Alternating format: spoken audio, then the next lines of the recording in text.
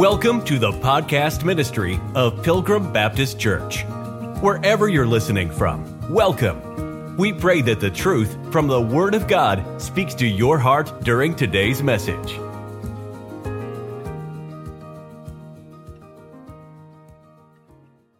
Ye therefore shall see the abomination of desolation spoken of by Daniel the prophet.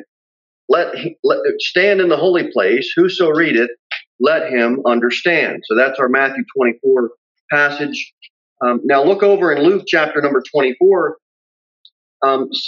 Things prior to this abomination in Luke 21 in verse number 20, the Bible says,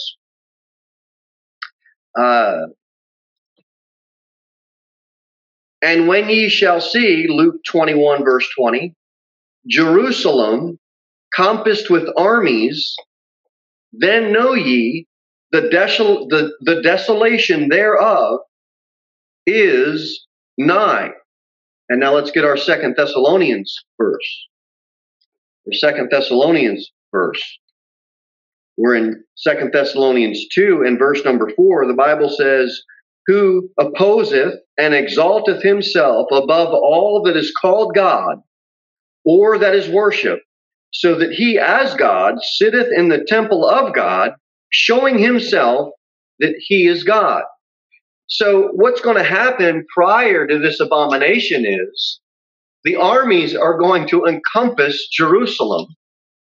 And this is why it says, this is the warning that God gives the nation. He says in Luke 21, the desolation thereof is nigh.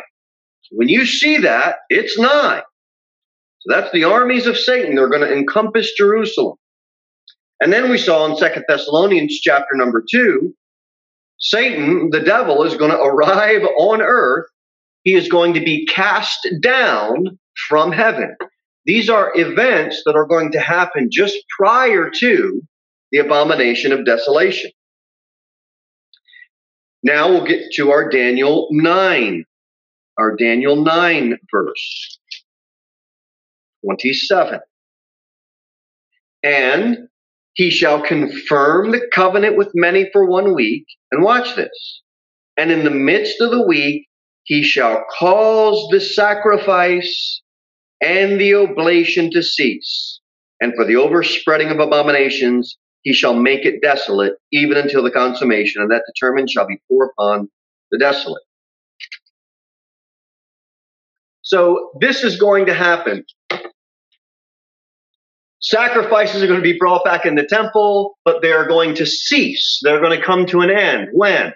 Well, it's hard to say exactly, but it's going to be around this time when either A, the armies of Satan encompass Jerusalem, or B, when Satan is cast down and now has a place on earth and sits in the temple, but the sacrifices are going to cease. So we get those three things wrapped around in our mind as far as what is going to happen during this or just preceding this abomination of desolation.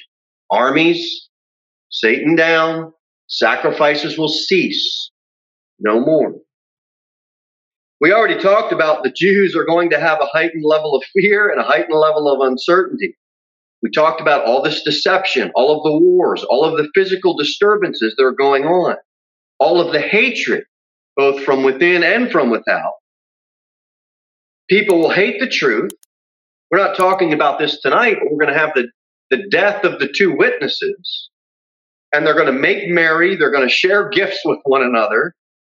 And they're just basically thrilled that they're no longer going to be tormented by God's messengers, these two witnesses in their ministry.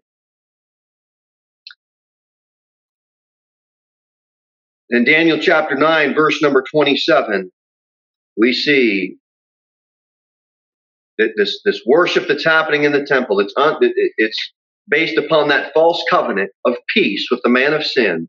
It's going to stop. Satan's going to come down from heaven, and guess what he's going to demand? The same thing that he's always demanded. Man's worship. So that's what we have going on just prior to the abomination of desolation. If you're still in Daniel, flip over to chapter number 12. Daniel chapter number 12. And in the first verse, we're going to see that Michael is Israel's defender against her enemies. And he stands to defend that nation. Daniel chapter 12, verse number 1. And at that time shall Michael stand up, the great prince, which standeth for the children of thy people. Daniel's people would be the Jews. And there shall be a time of trouble, such as never was since there was a nation, even to that same time. And at that time thy people shall be delivered, every one that shall be found written in the book. But Daniel, it's in Daniel chapter 12. Michael, Israel's protector that's going to stand for the nation, he's not Jesus. He's not omnipresent. He can only be in one place at one time. He can either be in heaven or he can be in earth. So all of this stuff is unfolding upon the earth. Now get Revelation chapter number 12. Revelation chapter number 12.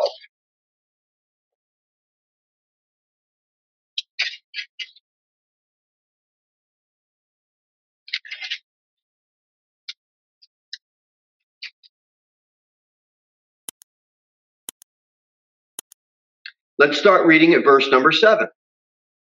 Revelation 12, verse number 7. And there was a war in heaven.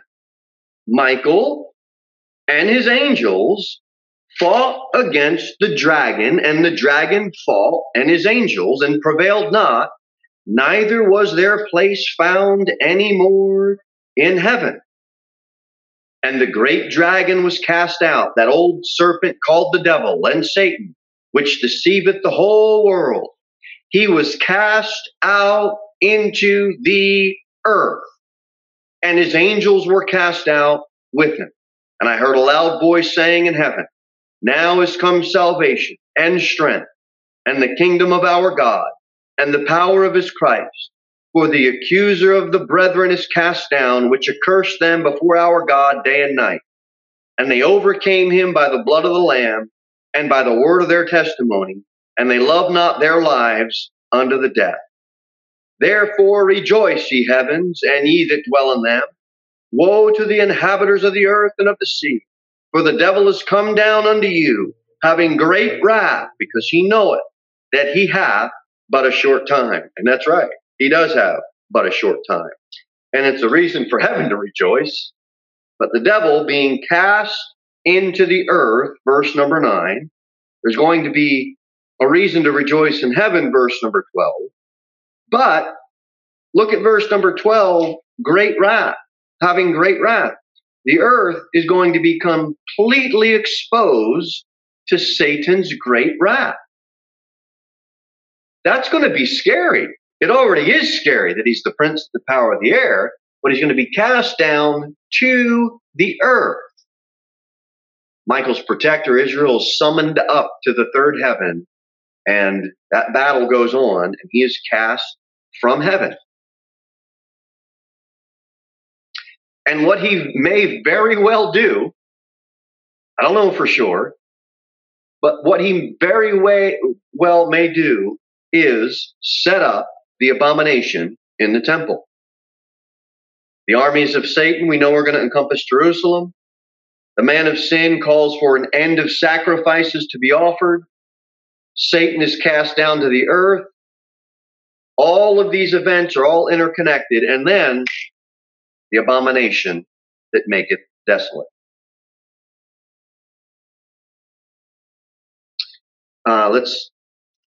Let's get back to Daniel 11, and let's go back to our 2 Thessalonians passage. 2 Thessalonians chapter number 2. But we as a church, the body of Christ, we're going to be caught up. We're going to be raptured away. And then the nation of Israel will live under a supposed covenant of peace, and that supposed covenant of peace will last 42 months, 3.5 years.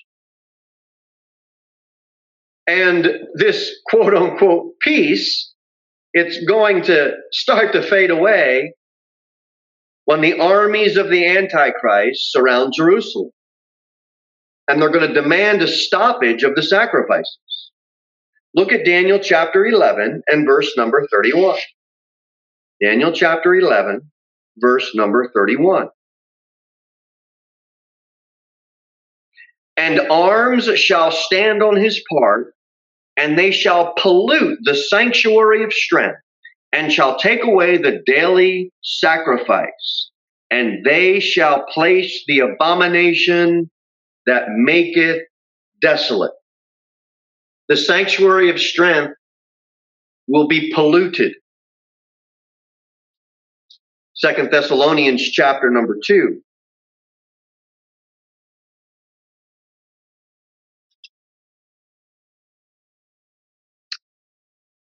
We have verse number 4, who opposeth and exalteth himself above all that is called God or that is worshipped, so that he is God, sitteth in the temple of God, showing himself that he is God. This temple of God is going to be defiled. It's going to become Satan's seat. 3.5 years of supposed peace. Except we're already out of here. 3.5 years of supposed peace. Armies, Satan's armies are going to encompass Jerusalem. The devil is cast down. Michael's called up to the third heaven. That battle, Satan's cast down. He sits in the temple. And all of those events now are going to precede that abomination of desolation. The sanctuary is going to be polluted. The sanctuary of strength. That's Daniel 11:31. And all of the Jewish sacrifices will come to a complete and utter halt. All of it stops. Now, one thing to note, we see in the Old Testament, in Daniel, it's named the abomination that maketh desolate.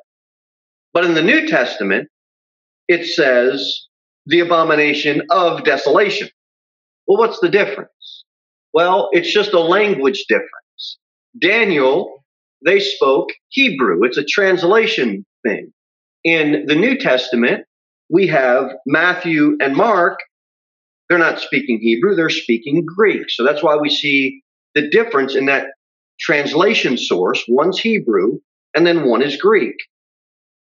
And let's go through these references so you can see them. Let's read them one more time. Get Daniel 11:31. It's good to go to them again and again. It helps really get it in our mind. Look at Daniel 11, verse number 31. And arms shall stand on his part, and they shall pollute the sanctuary of strength, and shall take away the daily sacrifice, and they shall place, here it is, the abomination that make it desolate. Daniel chapter 12. Look at verse 11. And from the time that the daily sacrifice shall be taken away, and the abomination that maketh desolate set up, there shall be 1,290 days. See it again, abomination that maketh desolate. Our Matthew 24 passage and Mark 13. Let's look at both of those and read those together. Matthew chapter 24, and then get Mark 13. Matthew chapter 24, verse 15. When ye therefore shall see the abomination of desolation spoken of by Daniel the prophet. And guess what it says in Mark 13? The same thing. Verse 14. But when ye shall see the abomination of desolation spoken of by Daniel the prophet. So I guess technically we could say, or it's fair to say, this is the abomination. It's all referring to the same thing. And it's descriptively defined as that maketh desolate or desolation. The word abomination shows up just under 70 times in the Bible. Most of the time it has to do with a false image or false god or goddess. You want to run all 69 verses? Might be good to do one time through a study, but how about we just do a few? Let's get all the way back in our Old Testament to the book of First Kings. First Kings.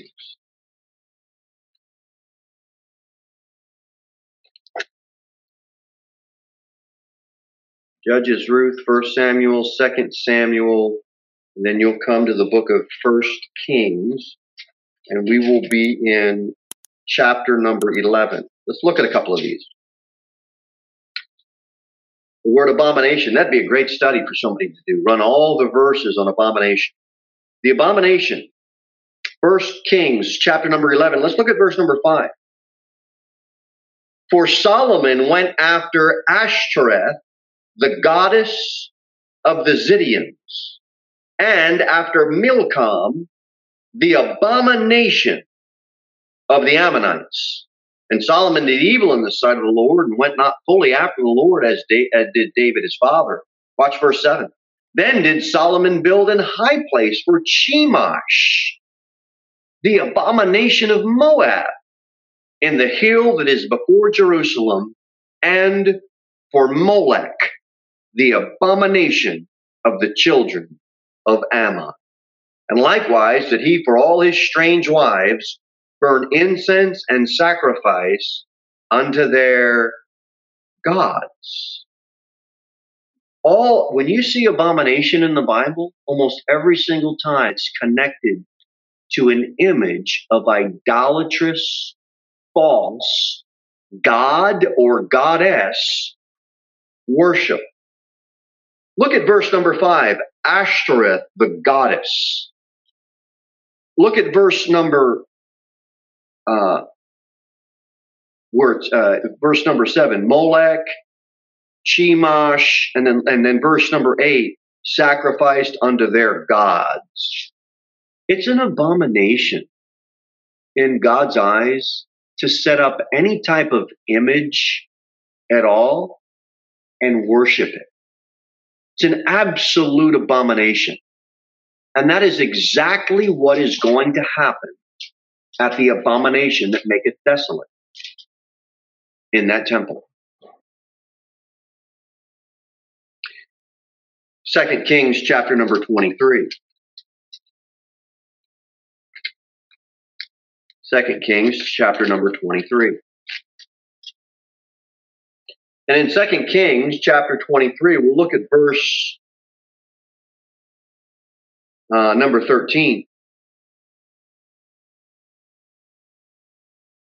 And the high places that were before Jerusalem, which were on the right hand of the mount of corruption, which Solomon the king of Israel had builded for Ashtaroth, the abomination of the Zidonians, and for Chemosh, the abomination of the Moabites, and for Milcom, the abomination of the children of Ammon, did the king defile.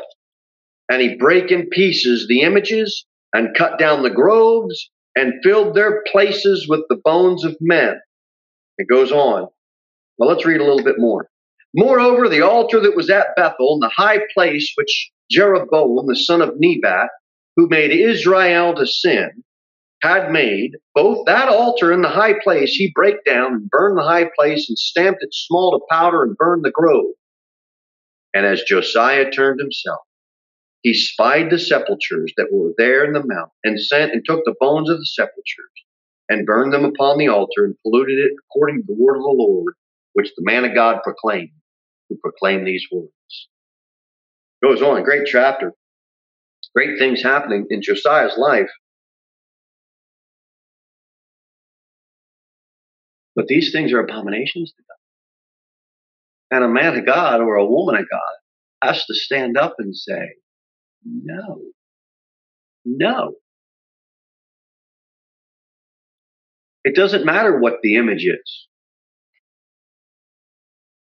But I'll tell you, during Daniel's 70th week, that abomination that takes place, it will absolutely be idolatrous acts, and it will absolutely be connected with a false god. So here's what God said to the Jews in the Old Testament. Everybody knows this verse. Thou shalt not make unto thee any graven image or any likeness of anything that is in heaven above, or that is in earth beneath, or that is in the water under the earth. Everybody except Roman Catholics know that verse, because growing up as a Roman Catholic, that was the one that was taken out of the Bible.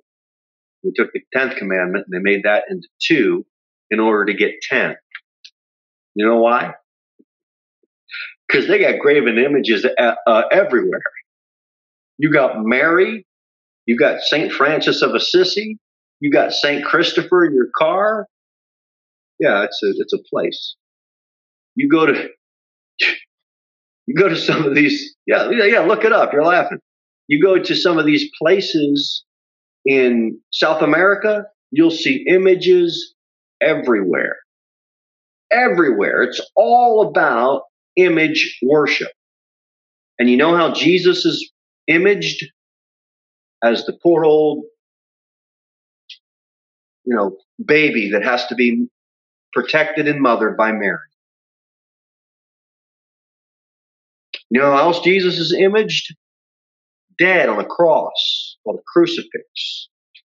Well, I got news for you. He ain't on the cross anymore. He rose from the grave. There's a reason why the Bible is changed by some of these religions. Because they got to make the Bible fit with their religion. Anytime an image shows up for worship, you can mark it down. It's idolatry, and it's related to false worship. We should get rid of it. What did God tell New Testament Christians? Let's go to Acts 17 and Romans 1. Acts 17 and Romans 1.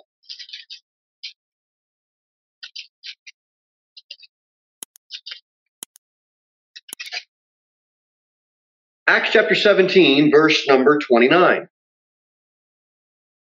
Acts 17, verse 29. For as much then as we are the offspring of God, we ought not to think that the Godhead is like unto gold or silver or stone, graven by art and man's devices. God doesn't want us making art and graven images to worship. That's what he said to us. Look at Romans chapter number 1. Everybody knows this verse. Verse 22, professing themselves to be wise, they became fools. How? And changed the glory of the uncorruptible God into an image made like to corruptible man and to birds and to four-footed beasts and creeping things. It shows up all over. It shows up all over. You can't get away from it. You can't go buy a cup of coffee without some pagan image being portrayed. They just want to get their message out any way that they can. I'm not saying buy or don't buy, none of that. All I'm saying is it's everywhere. It just shows up. God told us as Christians, don't make the Godhead unto gold or silver or stone or graven by art, and not like the corruptible men, the birds and four-footed beasts and creeping things. That's what he told us. I think we ought to take heed. Listen to that. But let's recap real quick, and then we will move on. 2 major things are going to happen. The setting up of an image in the temple of God at the abomination of desolation. It's Daniel 11, Daniel 12, Matthew 25, Mark 13. Write all that down? No, Daniel 11, Daniel 12, Matthew 24, and Mark 13. Then 2 Thessalonians 2, the second thing will be the presence and the worship of the man of sin in the temple. 2 Thessalonians 2. Like we said, anytime you have an image, you got false religion. And anytime you got false religion, you can bet your life on it. There's going to be an image involved. God is concerned about the wickedness of setting up images to worship. So let me ask you, I'll ask myself the same question. Do you have an image? Is there something that you worship more than God? Is it a toy? Is it a car? Is it something that you own? Is it a house? What is it? Hopefully we all answer none. Or if we answer, oh, there is one, we get rid of it. Get rid of it. Get rid of the image. Be a Josiah. Get rid of it. Now, we saw in Daniel 11, the abomination is placed. Daniel 12, it says it's set up. Matthew 24, it's standing in the holy place. Mark 13 says where it ought not. And so every faithful Jew will understand the imminent danger that they're under during Daniel's 70th week. Man of sin is going to present himself, likely at that point.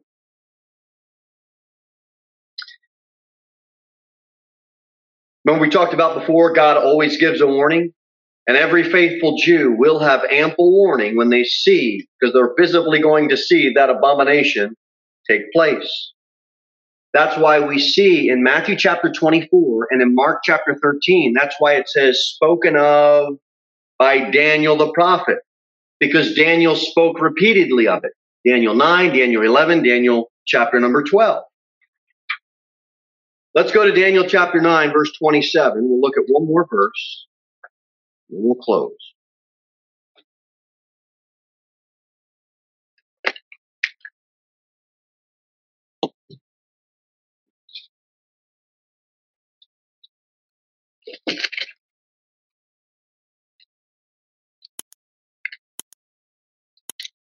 All right. Here we go. Watch verse 27. Watch verse 27. Last verse. And he shall confirm the covenant with many for 1 week.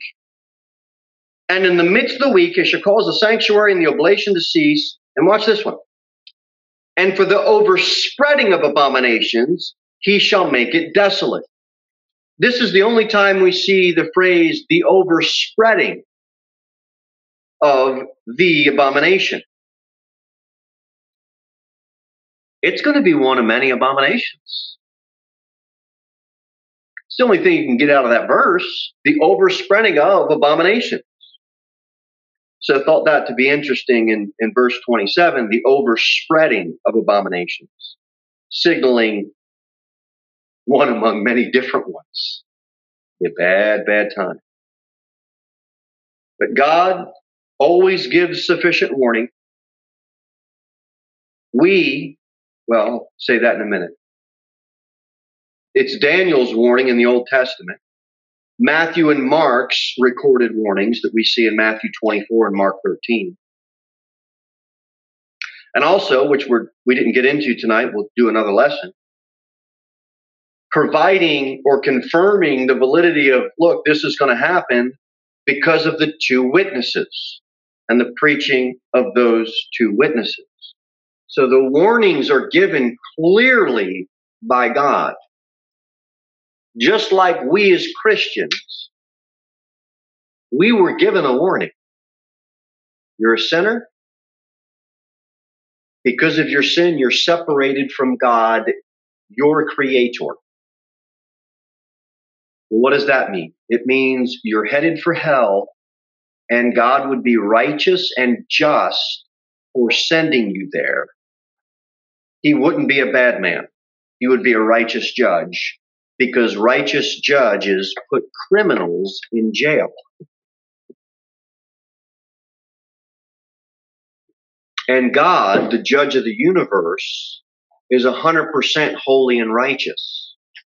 And yes, you are a criminal. You've committed high crimes against the holy God. And because of that, you're condemned to hell. Uh-oh. That's the warning. God always gives the warning, and he always, with the warning, gives a plan of escape.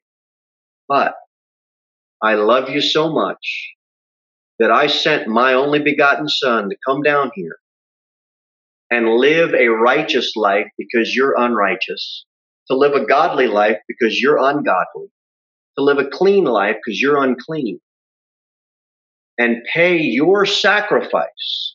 The debt that you owe me, you can't pay me because you can't be good enough. But my Son can. And he's going to willingly go to a cross, suffer, bleed out on a cross, and die for whosoever would believe on him. In other words, he's going to die for the whole world. The sins of the whole world he took upon himself. Not only did he die, but he rose again, defeating death, making full payment for your sin and for my sin. Over 20 years ago, I trusted in what the Lord did for me because I knew I was unrighteous, ungodly, unclean, and deserving of hell because I've committed high crimes against the holy God. Oh no, I never murdered anybody. I didn't have to. All I had to do was tell one little lie. All I had to do was have one impure thought. Have you ever had one impure thought?